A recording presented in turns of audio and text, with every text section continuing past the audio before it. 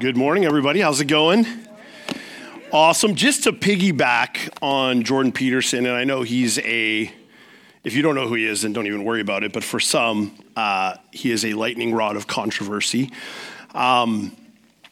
Just a couple other thoughts before we jump in this morning to piggyback on what Peterson was saying in terms of the position of women within Scripture. And these are just things that came off the top of my head as I was preparing this morning.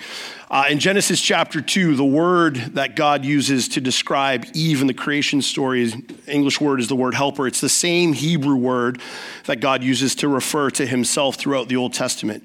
Jesus had women as some of his closest followers. Jesus' first appearance after his resurrection was to women. It was a woman who was the first to declare the reality of the resurrection. And women were paramount to the spread of the gospel in the early church in the book of Acts. So to make Peterson's point, just imagine how unlikely that is in light of the time that the scriptures were written. It's quite a thought. It's quite a sobering and staggering thought. And I love what he does in there. And just to be clear, Jordan Peterson, to my knowledge, is not a follower of Jesus. He's very sympathetic to the Christian story. But when she makes her claim that the Bible is oppressive to women, his first question is, well, where? What verses? And she started to quote some verses that she actually was going to go on and misquote if he had let her finish her thought. And the short answer was she just didn't have any verses. She just had always heard that and thought it was true, even though it wasn't. Anyway, good morning. How you doing? My name is Chris. If I haven't met you yet, one of the leaders here at the church. I am alive and well, mostly. Many of you have asked, how you doing? I'm doing okay. This is how I'm saying it. I'm better, but I'm not best. So there's a good chance you're going to get a hack or a snort or a snot in the middle of this, for which I apologize. But it's, the alternative was Andrew, preaches my sermon again this week, and he voted for this option. So here we are. We are in the middle of a teaching series as a church. We've been going through the book of Ephesians, and the letter of Ephesians is a letter written by a man named the Apostle Paul. And the Apostle Paul planted a number of churches and then wrote letters to them to help instruct them and teach them how to be God's people. And the letter of Ephesians is really a letter written to a group of churches in Asia Minor that were immersed in a culture that didn't know and love Jesus, didn't serve Jesus, and he's giving them instruction on what it means to be God's people in the midst of that culture. In other words, how do you follow Jesus when you live in a city that doesn't follow him, doesn't know him? And so where we find ourselves in Ephesians 5 is some of the specific instruction that the Apostle Paul is giving to the church at this time is how households are to be ordered. And in this one particular section, verses 21 through 32, he spends quite a bit of time unpacking the issue of marriage, the issue of gender, and the issue of sexuality. And as we came to this section, we just felt like as a church, it would be wise of us to just hit pause and kind of do a double click on this section, because what we see in our culture, and I don't think it's a stretch for you to imagine that this is the case, is that this is a pretty significant conversation that has been being had in our culture for a number of years, almost a decade now.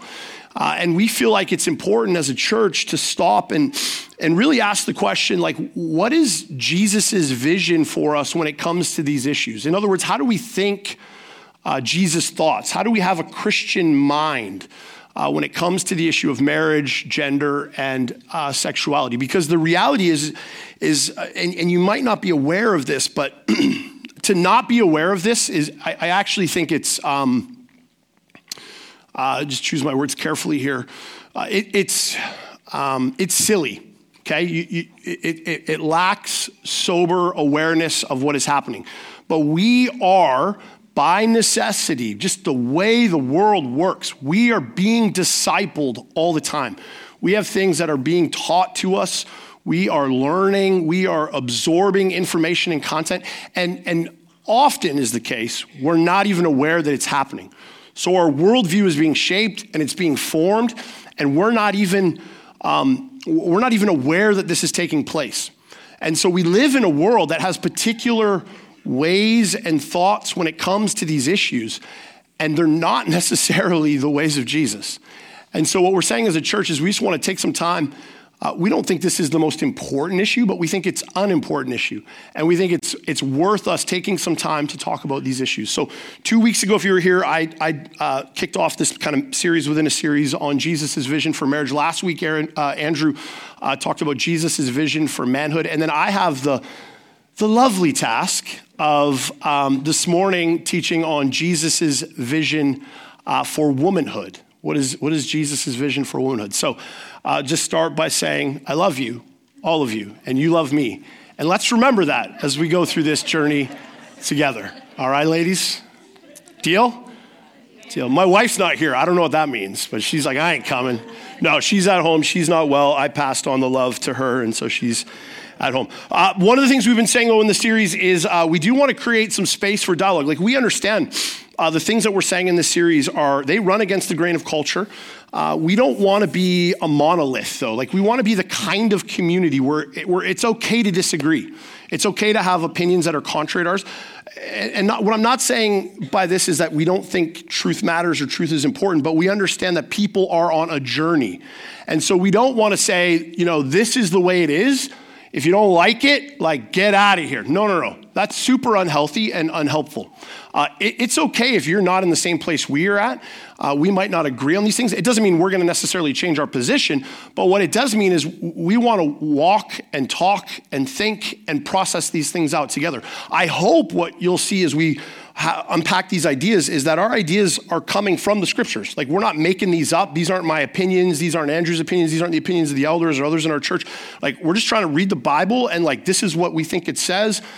Tell us if you think we're wrong. But what we do want to do is create some space for interaction and feedback. So you'll see, I think, on the screen behind me, there's a number there. That'll be up there on every slide. If there's anything I say that you have a question about or you want asked, text into that number. It's anonymous. And then at the end of the series, we'll just, if we have enough questions that it's worthwhile, we'll record a podcast or a video or something like that and make that available to everybody. Sound good?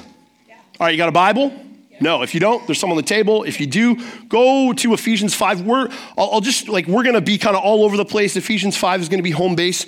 You can download a Bible app on your phone, follow along there. I would encourage you to go to the verses that we're reading, just so you can see that these are not my ideas. I will say this, though, that this morning I'm going to do a bunch of review.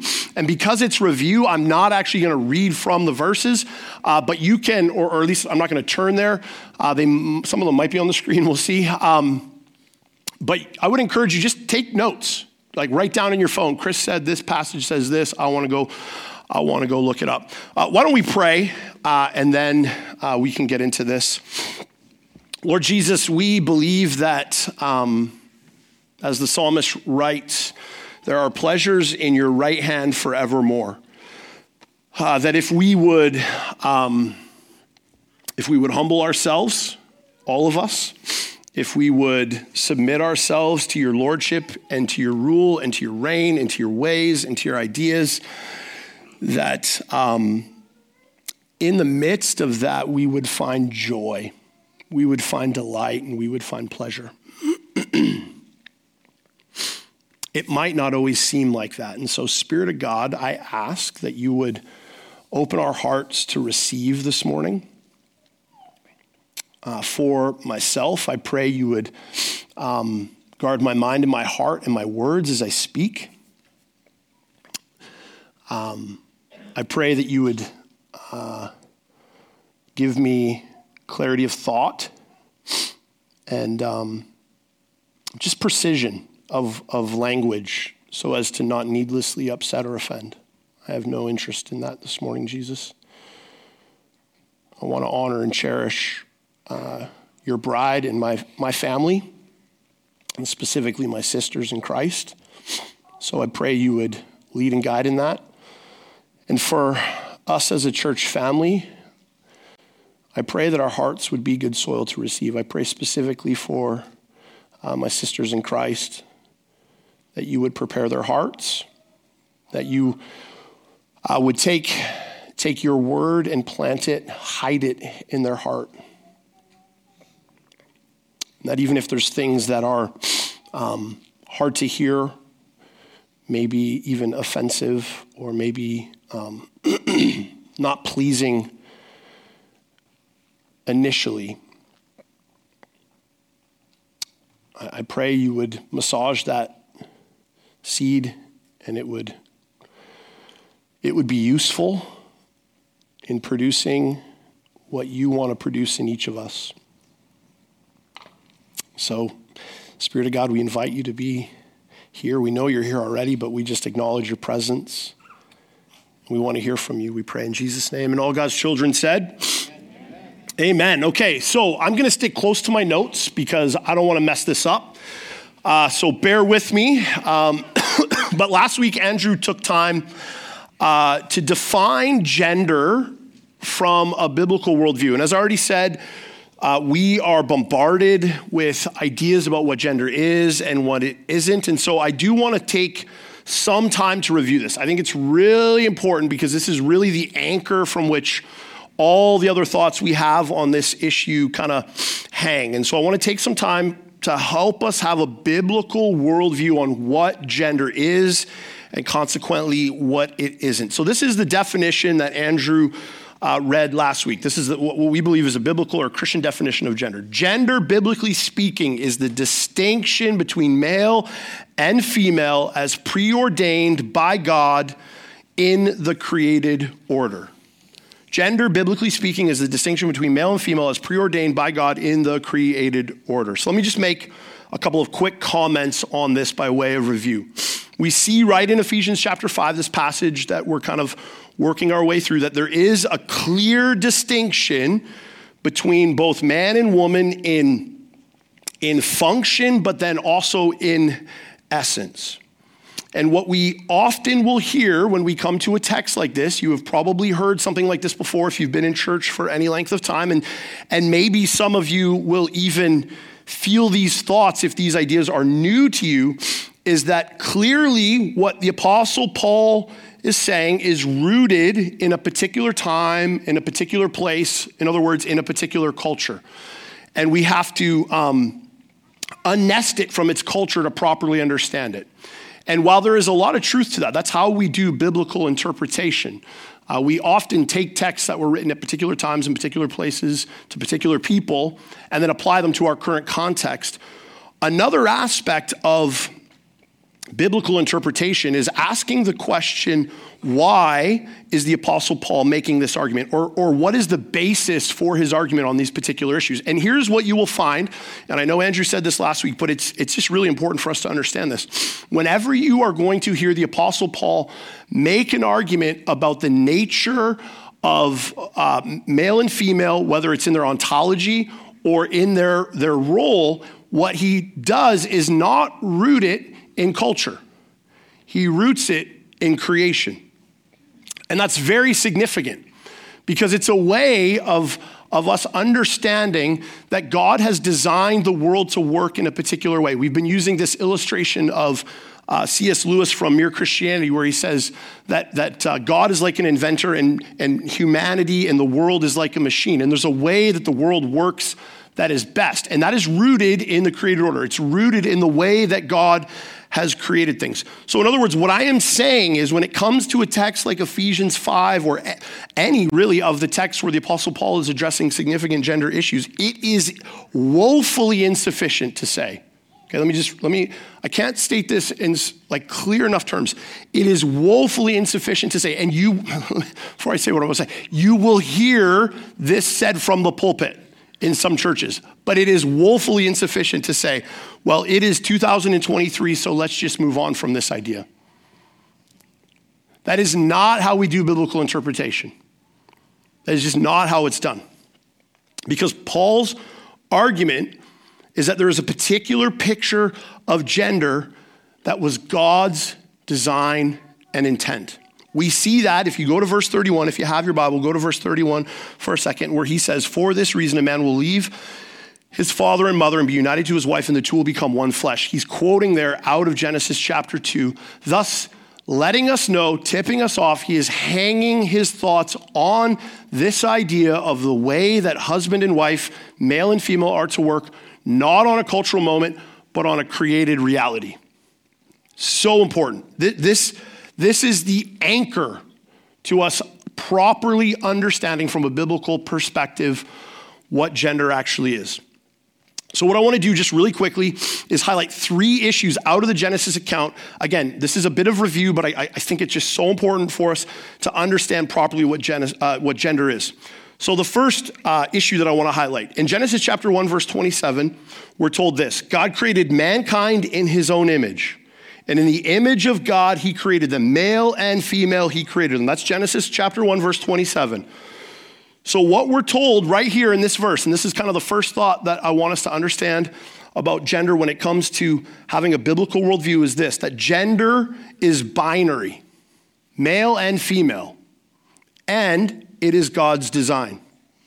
He created, and we see this right in the verse, he created both male and female as a way of imaging himself to the world, picturing himself to the world, reflecting who he is to the world.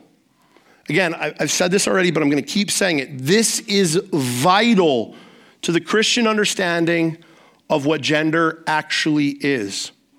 As followers of Jesus, this core concept must anchor how we understand what gender is. That gender is not a happenstance. It is not an accident. It is God's design to reflect who he is to the world. Gender binary and gender roles were not an afterthought of God's. Interestingly enough, if you go to, we won't turn there this morning, but if you go to Ephesians 1 in chapter 1, verses 4-6, we are told by the Apostle Paul that Jesus' death on the cross was God's plan from before the foundation of the earth. That Jesus going to the cross to save sinners has been God's plan from eternity past. None of us would argue with that, I don't think. This has always been God's plan, that Jesus would go to the cross from before the foundations of the earth, that Jesus would go to the cross to save, rescue, and redeem sinners, to establish his church. But then notice this, because this is so important, because the two are inextricably connected. And I realize this is less of a sermon at this point and more of a seminar, but we have to understand that theology undergirds everything that we believe and how we perceive and how we think and actually how we live. So I'm actually asking you to think theologically about these things. So if that is true, what the Apostle Paul is saying in Ephesians chapter 1, verses 4-6 is true, that Jesus going to the cross was God's plan from before the foundations of the earth, then follow this logic with me. The image of gender, male and female, husband and wife, is often used throughout the scriptures to depict the image of God, like we read in Genesis 1, including depicting the cross, like Paul says in Ephesians 5.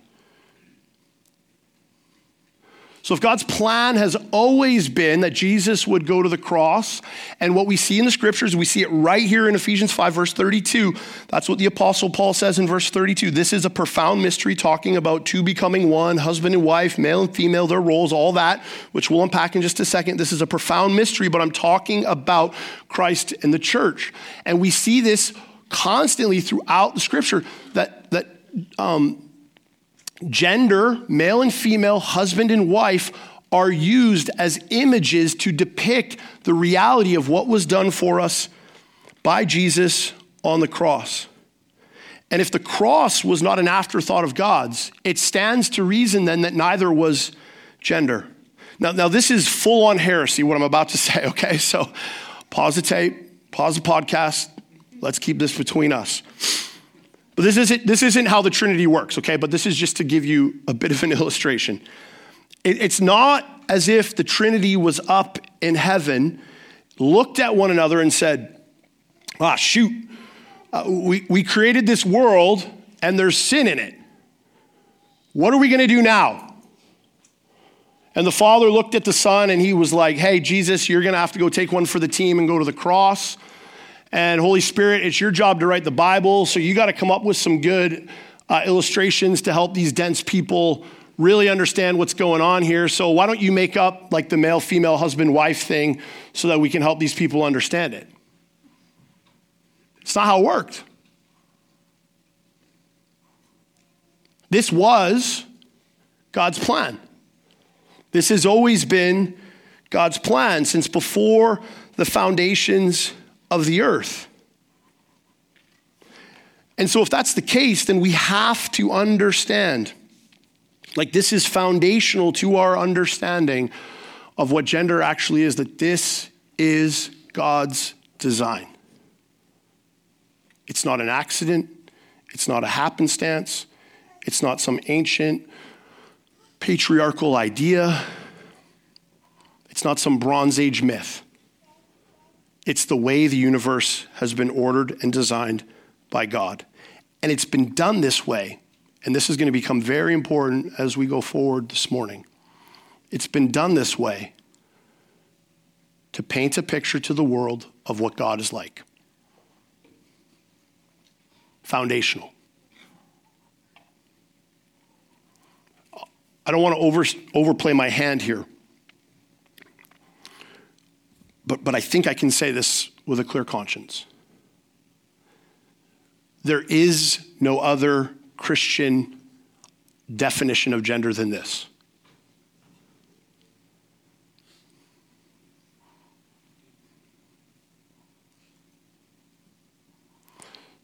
And this whole morning, we're going to have to wrestle with, if this is out of alignment with what I think, I have to ask some questions. Am I going to submit, or am I going to ask the scriptures to submit? Am I going to curb my ideas, or am I going to ask Jesus to curb his? But my contention is there is no other Christian definition or understanding of gender. Second thing I want to say really quickly, I got to pick up the pace here. In Genesis 2, chapter 2, verse 18, after Adam is created, we are told by God in the garden, it is not good for man to be alone. This point I want to make here was alluded to in the video that we watched already, but it's so important that we understand that there is no hierarchy between the genders. Both male and female are ontologically equal, meaning in their very essence, they are equal before God. I alluded to this already, but that in the next part of verse 18, Eve is described as Adam's helper, and many would read that and go, oh my gosh, that's so patriarchal. That's so, she's just like supposed to be barefoot and pregnant in the kitchen and make him sandwiches. What a demeaning term to use for a woman. But the Hebrew word that is used there to describe Eve is the same Hebrew word that God uses to describe himself. It's actually a term of great honor and endearment. It's only when we read it through our particular worldview and our particular lens that we come to that conclusion. Many theologians would say that Eve was actually the crown jewel of the creation story. Chapter 2, verse 18, it is not good for man to be alone. That's the first time in the creation narrative that we are told something is not good. And then after Eve is brought into the picture, we are told it is very good. So what this means is that a robust Christian view of gender should be against any patriarchal view of gender, which seeks to elevate man above woman, or a feminist view of gender, which seeks to elevate woman above man. Both of these views of gender tend to place all the emphasis on the role of each gender rather than the inherent value that each gender has based on their reality that they were created and made in the image and likeness of God. But it appears to me that the biblical view of gender is that both male and female are made in the image and likeness of God, and that each has a unique role to play in that imaging. And without each role playing its part, there would be an incompleteness. So the way that we say this here at West Village in our context is that we believe that men and women complement each other. Both are equal, but in the unique way, they operate and serve one another in the ultimate task of making Jesus known. Last thing I want to say about this as I build a foundation And I won't turn to these verses, but I would encourage you to make note of them and go back and look at them. In Genesis chapter 2, verse 7, and Genesis chapter 2, verses 20 to 22, we see this reality that there are differences ordained by God between male and female. We see differences in how they were created, and we see differences in their role and their functions. And from this, we can deduce that while men and women are equal, in every way equal, this is so important, they are equal, they are not the same. They are different. Men and women are equal, but they are not the same. They are different. As Matthew Henry, a Bible scholar, said, commenting on chapter 2, verse 18 of Genesis, he said, Eve was not taken out of Adam's head to top him, neither out of his feet to be trampled on by him, but rather out of his side to be equal with him and to work alongside him. So what does all this mean? I want to draw just a couple of conclusions. In doing so, I want to interact just a little bit. One of the hearts we've had in this series, I want to interact a little bit with culture, but one of the hearts we've had in this series is, man, like it would be easy to get up here, for us to get up here and say, culture's dumb, culture's stupid, people are dumb, people are stupid. Here's a bunch of examples of that, and just dunk on culture over and over again, dunk on culture. And, it's Sunday morning at 10 o'clock, so like 97% of the people in here, like that'd be red meat for you guys. You'd say, that's awesome. And then afterwards, you'd come up to us and shake our hand. You go get them, pastor. You tell the world how dumb they are. Meanwhile, the only people listening are church people anyway, so it didn't really matter. And one of our hearts is to not do that for a couple of reasons. One, because I don't think it's helpful. I don't think it's helpful to dunk on culture and to make people feel stupid. It's like the least effective way to actually have a meaningful conversation with someone is to tell them how dumb they are, and to disingenuously represent their views. So don't want to do that. Second reason is because we also want to model as a church family, like what does it look like to be the people of God in this city and have meaningful conversations around these ideas and thoughtful conversations around these ideas so that we can actually engage and have dialogue, right? Have dialogue around this stuff. And so I want to interact with some of the ideas of culture, but I'm not out to slam. I'm not out to make fun of or demonize in any way the culture. Although I do think some of the ideas that are in culture, you heard me say this morning, I think they're demonic. I really do. But I don't want to unnecessarily offend. So let me just draw two conclusions in light of this framework for gender. The first one is this, and we'll get to women in a minute, don't worry. But the first conclusion is this: the purpose of gender, and this is going to be very important in just a minute, both men and women, the ultimate purpose of gender is to make Jesus known. The reason that God gave us gender, male and female, husband and wife, male and female and husband and wife, those two are not necessarily linked. The reason for it is so that people would come to know Jesus. It's the ultimate purpose. Second conclusion is this: our culture's obsession with attempting to flatten the distinction between gender, meaning we have this idea that whatever a man can do, a woman can do the same or better. Or culture's obsession with eliminating gender categories altogether. For example, claiming that gender is fluid, non-binary, etc.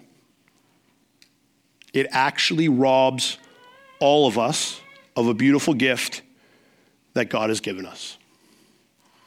When we try and eliminate gender categories and distinction altogether between genders, when our culture does this, it robs us of a beautiful gift that God has given us in the distinction between male and female. I think I said this a couple weeks ago, but the psalmist writes in Psalm 16 that in God's right hand are pleasures forevermore. That if we would trust Jesus if we would trust God's design. He has beautiful gifts that he wants to give to us, but so often we are unwilling to receive them because they offend our senses and our sensibilities. I want to make just a couple further comments on this because I think it's important to understand and just think through the current cultural ideology as it pertains to gender. When we divorce gender from God's intent, from God's design and God's purposes, and we reduce it to mere biology, we miss the point of true manhood and womanhood. This isn't true of just gender. This is true of everything: money, sex, marriage, our time. When we divorce it from how God designed it, it will not work properly.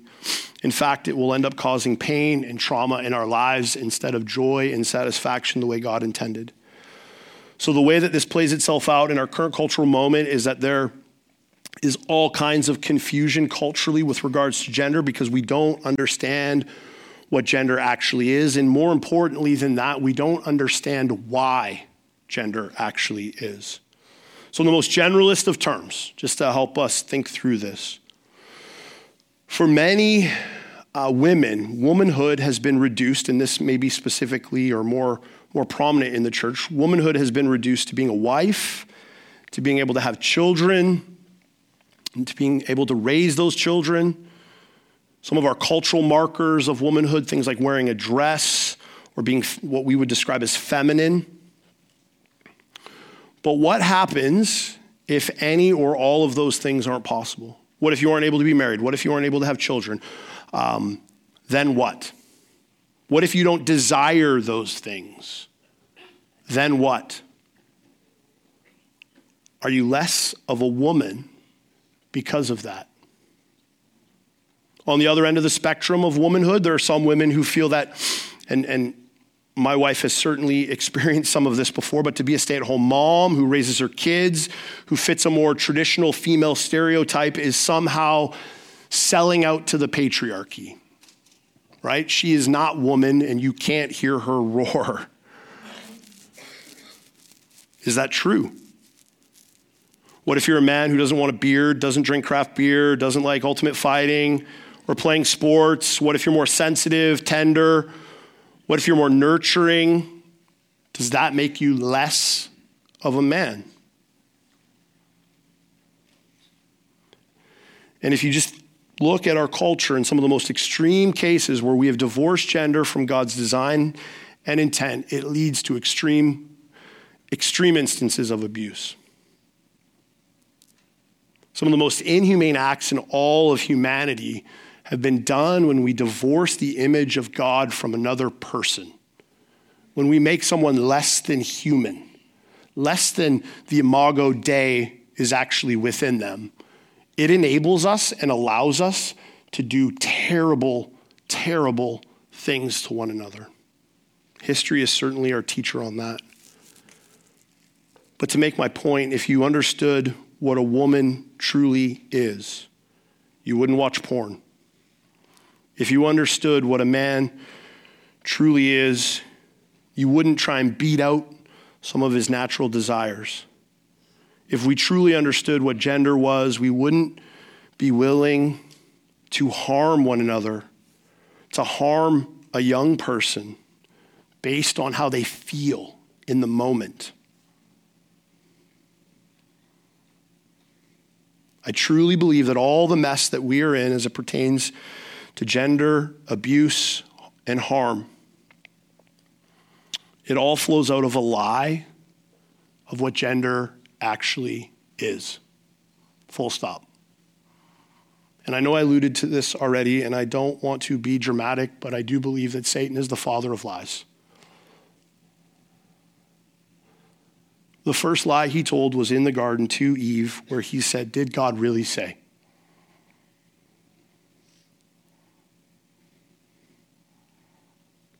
And where there is mistrust in the word of God, there will most certainly be brokenness, pain, and hardship. And I think that is the fruit we are seeing in our culture today. Now, I want to just be super clear. I know we've said this many times throughout the series. I want to continue to say this. These are real issues. They impact real people. Andrew talked a little bit last week about just like personal experience that my family has had with close friends who have gone through just significant struggles around gender dysphoria and gender confusion. And that's the case for many of us. I think the church needs to be not just a place like on Sunday morning, but the type of people, a community where it's safe to journey and it's safe to struggle and it's safe to dialogue and it's safe to have conversations about these things. People who are weary and broken and hurting and sad, they need to find a home and a refuge amongst the family of God. Amen? And when we just dunk on culture and dunk on politics and turn the whole thing into a cultural meme and share stupid things on social media, we erode our ability to be that place.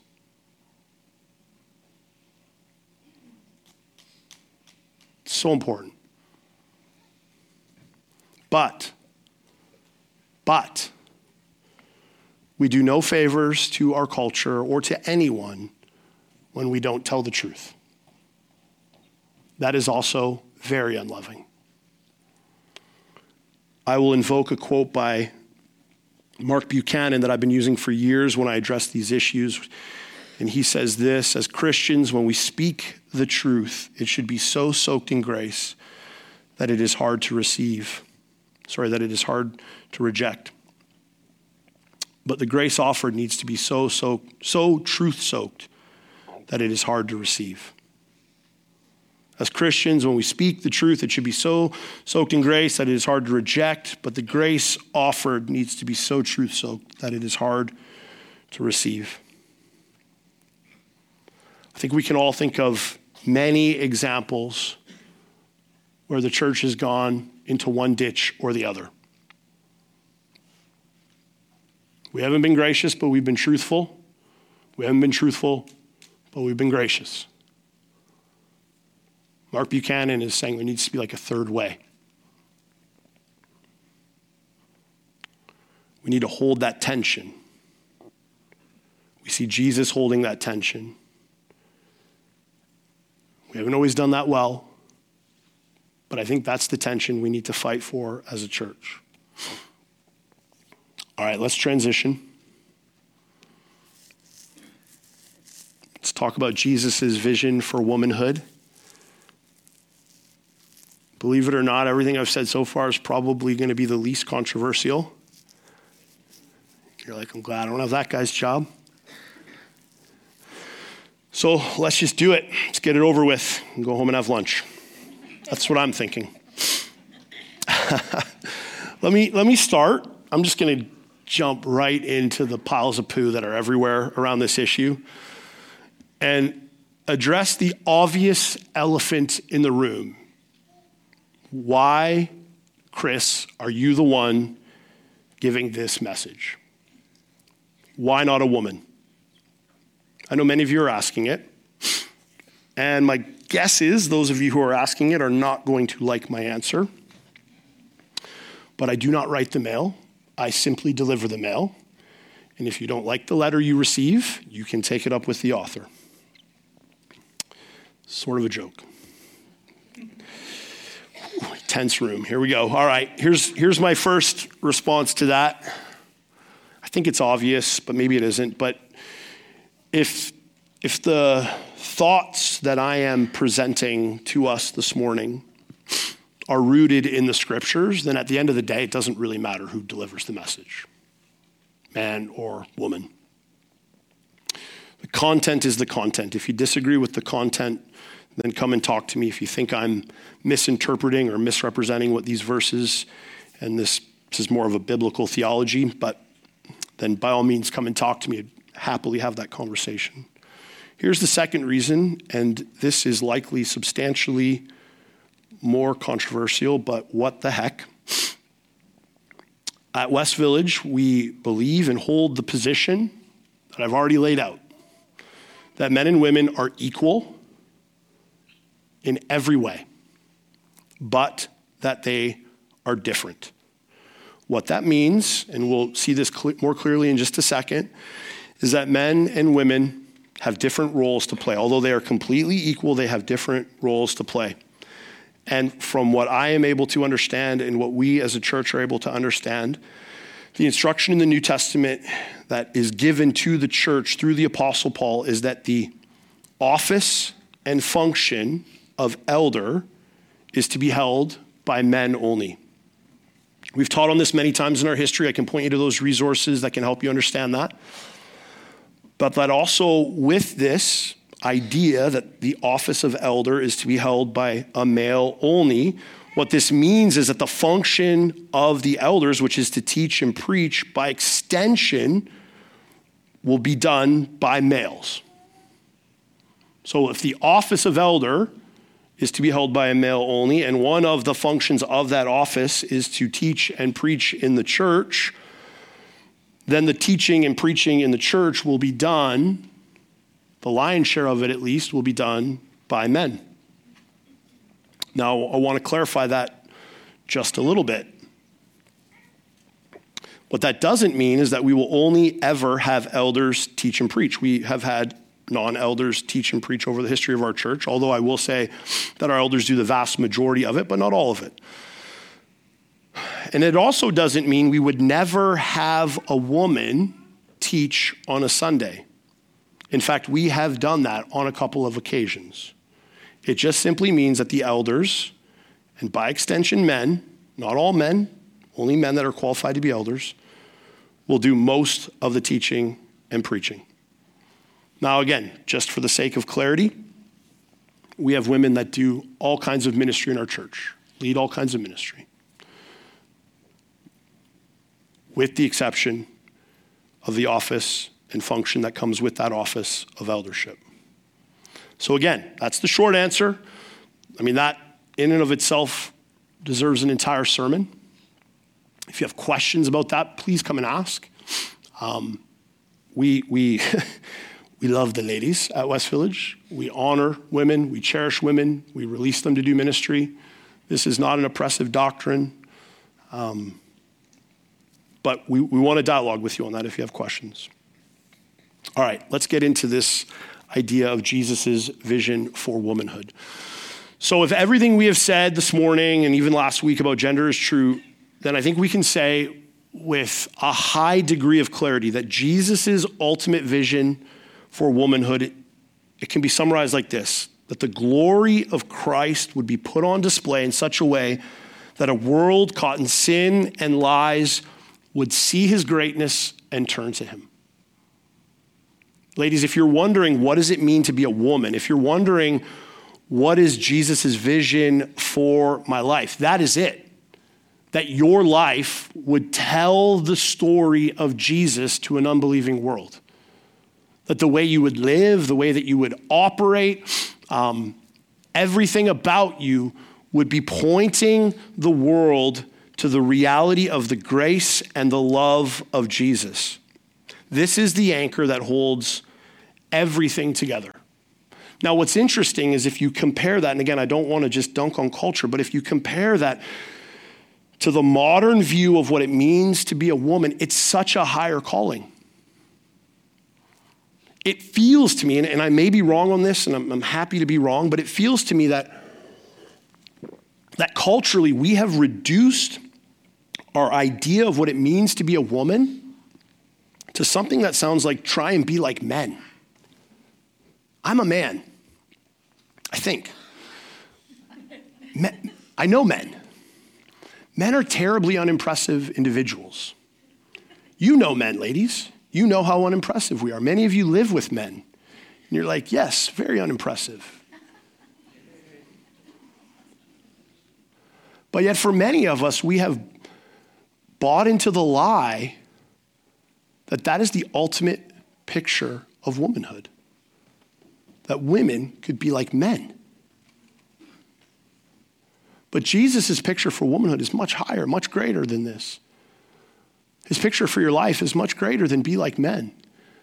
His picture for you is that your life would be a reflection of his goodness and grace to an unbelieving world. It's beautiful. So how does that get applied? I want to apply this in a couple of ways. First, I want to speak to women who are not yet married. Just a couple quick thoughts I want to share. Here's what I'd say to the single gals, and we do have many in our church. Your womanhood is not defined by whether you're married or whether you have or are able to have children. You must believe that.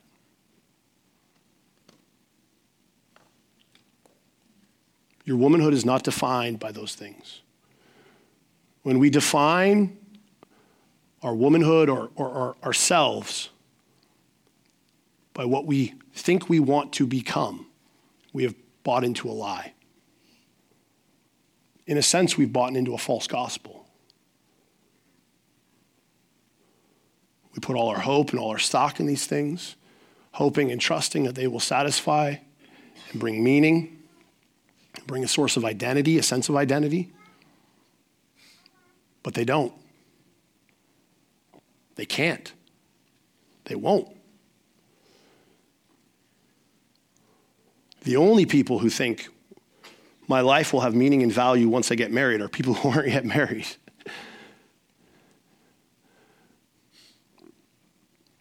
My life will be complete once I have a spouse. My life will be complete once I have children. I promise you it won't be. I promise you it won't be. Paul actually says in 1 Corinthians chapter 7, if you want to look up these verses later, verses 32 to 38, he says that there is an advantage to not being married. And the advantage is that you're able to give your undivided attention to the work of Jesus. So here's what I would say to the single gals in our church. This goes for single, this goes for divorced. Allow the comfort of Christ over the comfort of an earthly husband to make Christ look worthy to the rest of the world.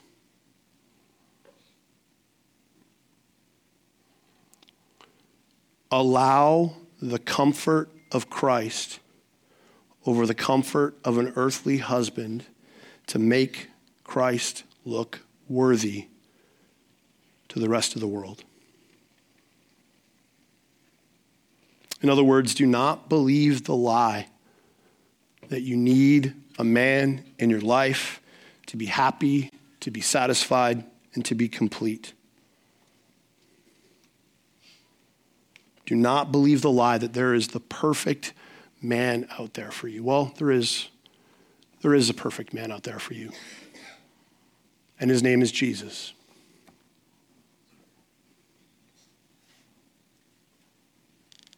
His name is Jesus, friends. I need you to hold that in your heart. Allow Jesus to be your comfort. Second thing, and I wish I had more time to spend on this, but I just don't. Second thing, and this is more of a word to all of us as a church family, but as a church, we must, and this goes beyond single, but we must embrace the single person as our family to show the world that it is Jesus who binds us together and truly makes us one. It isn't biological blood that makes us family, it's the blood of Christ. This is a word to us as the church that how we love one another, our love for each other is the greatest apologetic of the gospel to an unbelieving world. And for us as a church, we have an opportunity to be the presence of Christ to those in our midst who may need the comfort of Christ. So when I speak to the single women in our church about placing the comfort of Christ above the comfort of a man or a husband, one of the ways that the comfort of Christ is felt is through the body of Christ, which is us.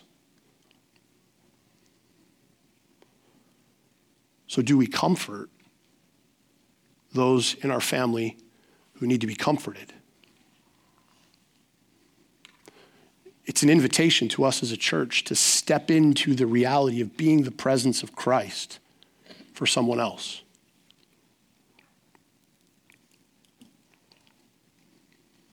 That they can receive the comfort of Christ through the people of Christ. It's not just an esoteric spiritual reality that they are to experience on their own, although there is a component to that. There is also an embodied reality, an enfleshed reality that we as the people of God get to manifest the presence of Christ for them in how we love.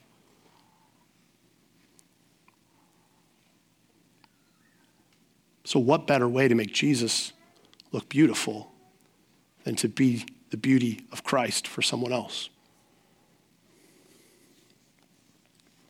Again, I wish I had more time on that, but I do not. I want to say just a few things to the married women. We will go to Ephesians 5 now. I'll just read a few verses. I'll start in verse 21. I'll read to verse 30. Apostle Paul writes this: submit to one another out of reverence for Christ. Wives, submit yourselves to your own husbands as to the Lord. For the husband is the head of the wife, as Christ is the head of the church, his body, which he is the Savior. Now as the church submits to Christ, so also wives should submit to their husbands in everything. Husbands, love your wives as Christ loved the church and gave himself up for her to make her holy, cleansing her by the washing with the water through the word, and to present her to himself as a radiant church without stain or wrinkle or any blemish, but is holy and blameless. In the same way, husbands ought to love their wives as their own bodies. He who loves his wife loves himself. After all, no one ever hated their own body, but they feed and care for their body just as Christ does the church, for we are members of his body. So just a quick review from a couple of Sundays ago as we looked at verse 32 already. We won't go back there, but the purpose of the marriage relationship, the reason the marriage relationship exists, is to display the covenant-keeping love between Christ and his church.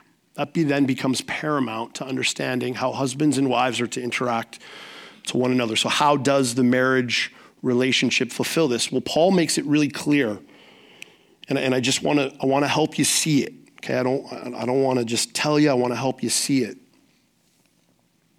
It's through gender. The marriage relationship exists to display the covenant-keeping love between Christ and his church. And the way that the marriage relationship fulfills this is through gender.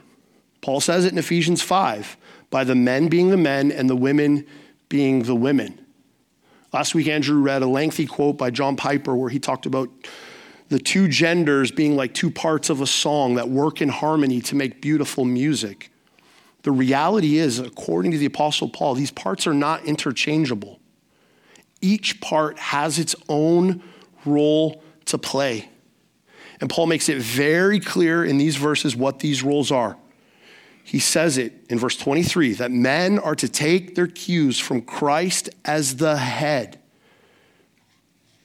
And then he goes on to lay out in the subsequent verses exactly what that means. And Andrew taught on that last week, so I won't belabor that point. And women are to take their cues. Look at what the Apostle Paul says, verse 24, from the allegiance of the church to Christ. And the specific language that is used, this isn't fun language, but it's the language of headship and submission. Husbands are the head, and wives are invited, called to submit. I just want to hit pause here before you throw things at me. I'm going to unpack it really quickly. But if this is causing something in you, ladies or husbands, causing something in you that is, you're recoiling right now, ask yourself the question, what am I recoiling against? Or better yet, who am I recoiling against? Tim Keller, says, if your God always agrees with you, there is a very good chance you made him up.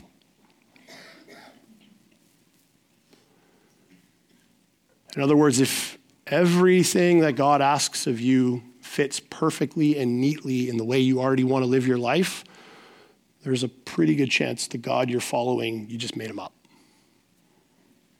So let me just quickly define these terms. This is directly from John Piper in his book, This Momentary Marriage. He defines headship like this.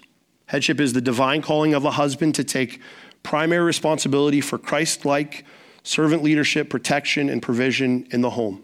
Andrew talked about that last week. Submission is the divine calling of a wife to honor and affirm her husband's leadership and to carry it through according to his gifts. Now, what's very interesting, if you go through the Bible in general, the New Testament in particular specifically, it does not get into the nitty-gritty of how husbands and wives are called and invited to interact with one another. That is because each marriage relationship is going to be different based on gifts, based on personalities, based on strengths, based on weaknesses. The Bible doesn't give us detail. Should a woman work outside of the home? Bible doesn't say. Should a woman be a CEO? The Bible doesn't say. The Bible doesn't give specifics on how the interplay of these roles work themselves out. Rather, this is what we are given by the Apostle Paul here in Ephesians 5 and throughout the scriptures. We are given a vision for our relationship with one another, the way we interact as husband and wife, that Christ would be glorified. So here is what I want us to see. Ladies, this is what I want you to see. And of course, by extension, husbands, this applies to you as well. But what you are being invited into here in Ephesians 5 is to relate to your husband in such a way, this is the ask, okay? This is the ask, nothing more, nothing less. To relate to your husband in such a way, and if you include husbands in this, to relate to one another in such a way that it would image Christ. That it would look like Jesus. Tim and Kathy Keller, in their book, The Meaning of Marriage, which we are selling at a discount, and I would highly recommend you pick it up, use the relationship of the Trinity as an example of the way in which husband and wife are to relate to one another. The Trinity is a perfect example of other-centered love. Imagine three dancers. This is the illustration they use. Imagine three dancers on a stage, all trying to be the star of the show, dancing in such a way as to say, look at me, right? You've been to those like children's Christmas pageants, right? Kid's supposed to be a sheep and they want to be at the center of the thing. It's a disaster. But in the Trinity, we see three dancers, completely other-centered, completely willing to make the other two the star of the show. I want to read from this book, and this is from Kathy Keller, writing about this idea of submission and her own journey with it. And just to give you the full context, Kathy Keller, educated woman, she was very liberal, grew up in a liberal home, And when she first encountered these ideas, these were difficult for her to process. And the way she articulates them here, I thought would be very helpful. So let me just read this to us. It's lengthy, but it's worth it. In Jesus Christ's person and work, we begin to see a restoration of the original unity and love between the sexes, hearkening back to Genesis 1 and 2. Jesus both elevates and underlines the equality of women as co-bearers of the image of God and the creation mandate. And he also redeems the roles given to man and woman at the beginning. Listen to this, by inhabiting them. By inhabiting them, both as servant head and helper subordinate. In Philippians chapter 2, verses 5 to 11, we have one of the earliest hymns to Jesus sung by the church, which celebrates that although Jesus was equal with God, he emptied himself of his glory and took the role of a servant. Jesus shed his divine privilege without becoming any less divine, and he took on the most submissive role, that of a servant who dies in his master's service. In this passage, we see both the essential equality of the first and second persons of the Godhead, and yet the voluntary submission of the Son to the Father to secure our salvation. Let me emphasize that Jesus' willing acceptance of this role was wholly voluntary, a gift to his Father. I, Kathy Keller, discovered here that my submission in marriage was a gift that I offered, not a duty coerced from me. Just on the other side of that coin, and I know Andrew talked about this, but when you think about the headship role of the husband, husbands, love your wives as Christ loved the church. How does Jesus love the church? How does he express his headship? In servanthood, in laying down, in washing the feet of his disciples. His instructions to his own disciples were to not rule over people like the Gentiles do, but to become like a servant. And you see this mutual submission, just like we read in Ephesians 5:21, to submit to one another when we see the proper interplay of these two roles. She goes on to say, as I personally struggled with understanding gender equality within gender roles, it was this passage that entirely took the sting out of the subordinate role assigned to the female sex. When I first heard Christians talk about male and female as different but equal, it sounded a little too much like the separate but equal motto of segregation. So my first encounter with the ideas of headship and submission was both intellectually and morally traumatic. But fortunately, I had some gifted teachers who steered me to the Philippians 2 passage, and then I saw it. It was not an assault on the dignity and divinity, but rather led to greater glory of the second person of the Godhead to submit himself and assume the role of servant. Then how could it possibly injure me to be asked to play out the Jesus role in my marriage? This is the invitation to both husbands and wives, to play out the Jesus role in your marriage. This passage is one of the primary places that the dance of the Trinity becomes visible. The Son defers to his Father, taking the subordinate role. The Father accepts the gift, but then exalts the Son to the highest place. Did you hear that, husbands?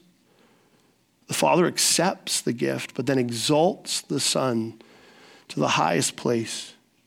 Each wishes to please the other. Each wishes to exalt the other. Love and honor are given, accepted, and given again and again and again. In 1 Corinthians chapter 11, verse 3, Paul says directly what is implied in Philippians 2, namely that the relationship of the Father and the Son is a pattern for the relationship of husband to wife. The Son submits to the Father's headship with free, voluntary, and joyful eagerness, not out of coercion or inferiority. The Father's headship is acknowledged in reciprocal delight with respect and love. There is no inequality of ability or dignity. We are differently gendered to reflect this life within the Trinity. Male and female are invited to mirror and reflect the dance of the Trinity. Loving, self-sacrificing authority and loving, courageous submission. The Son takes a subordinate role, and in that movement, he shows not his weakness, but his greatness. This is one of the reasons why Paul can say that the marriage mystery gives us insight into the very heart of God and into the work of our salvation. It's the invitation. Invite the band to come up. I am very aware of the time, but I did not want to cut that short. Ladies, women, it's an honorable, noble,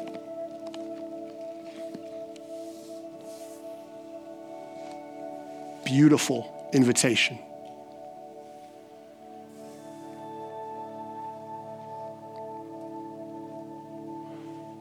Jesus is inviting us. And if we apply last week. Husbands, Jesus is inviting us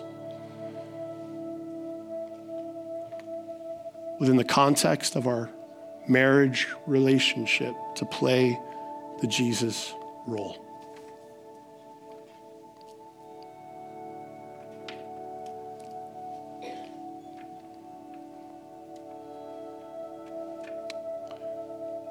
We need him to be able to do this. But when we do this, when we live this invitation out, we find him. So I want to pray to that end for us. Let me just say real quick before I pray, if there is anyone in here who is struggling in their marriage, husbands and wives, maybe you're struggling, you're not sure how to sort it out. Wives, maybe you're struggling. Maybe the thought of this kind of submission in light of the current reality you're in just doesn't feel safe. I want to invite you just to come and ask for help. Come talk to me after. Talk to Ken or Matt after.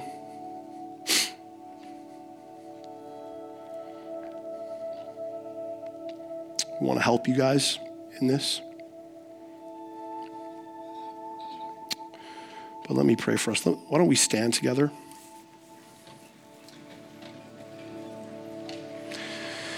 Jesus, this is a lot.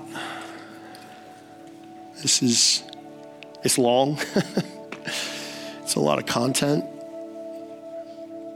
But more than that, it's a lot on our hearts.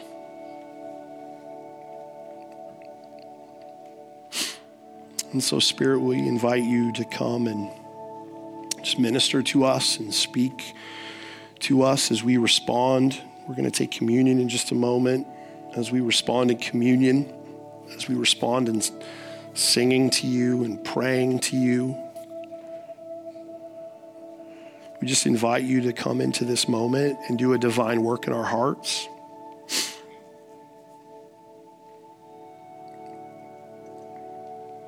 Wherever there is lack, Jesus, we invite you to step in. Wherever there is pain, we invite you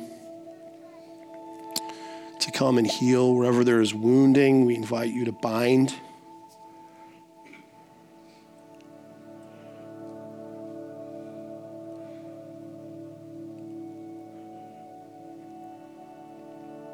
Come, Lord Jesus, come. We pray. In Jesus' name, and all God's children said, amen.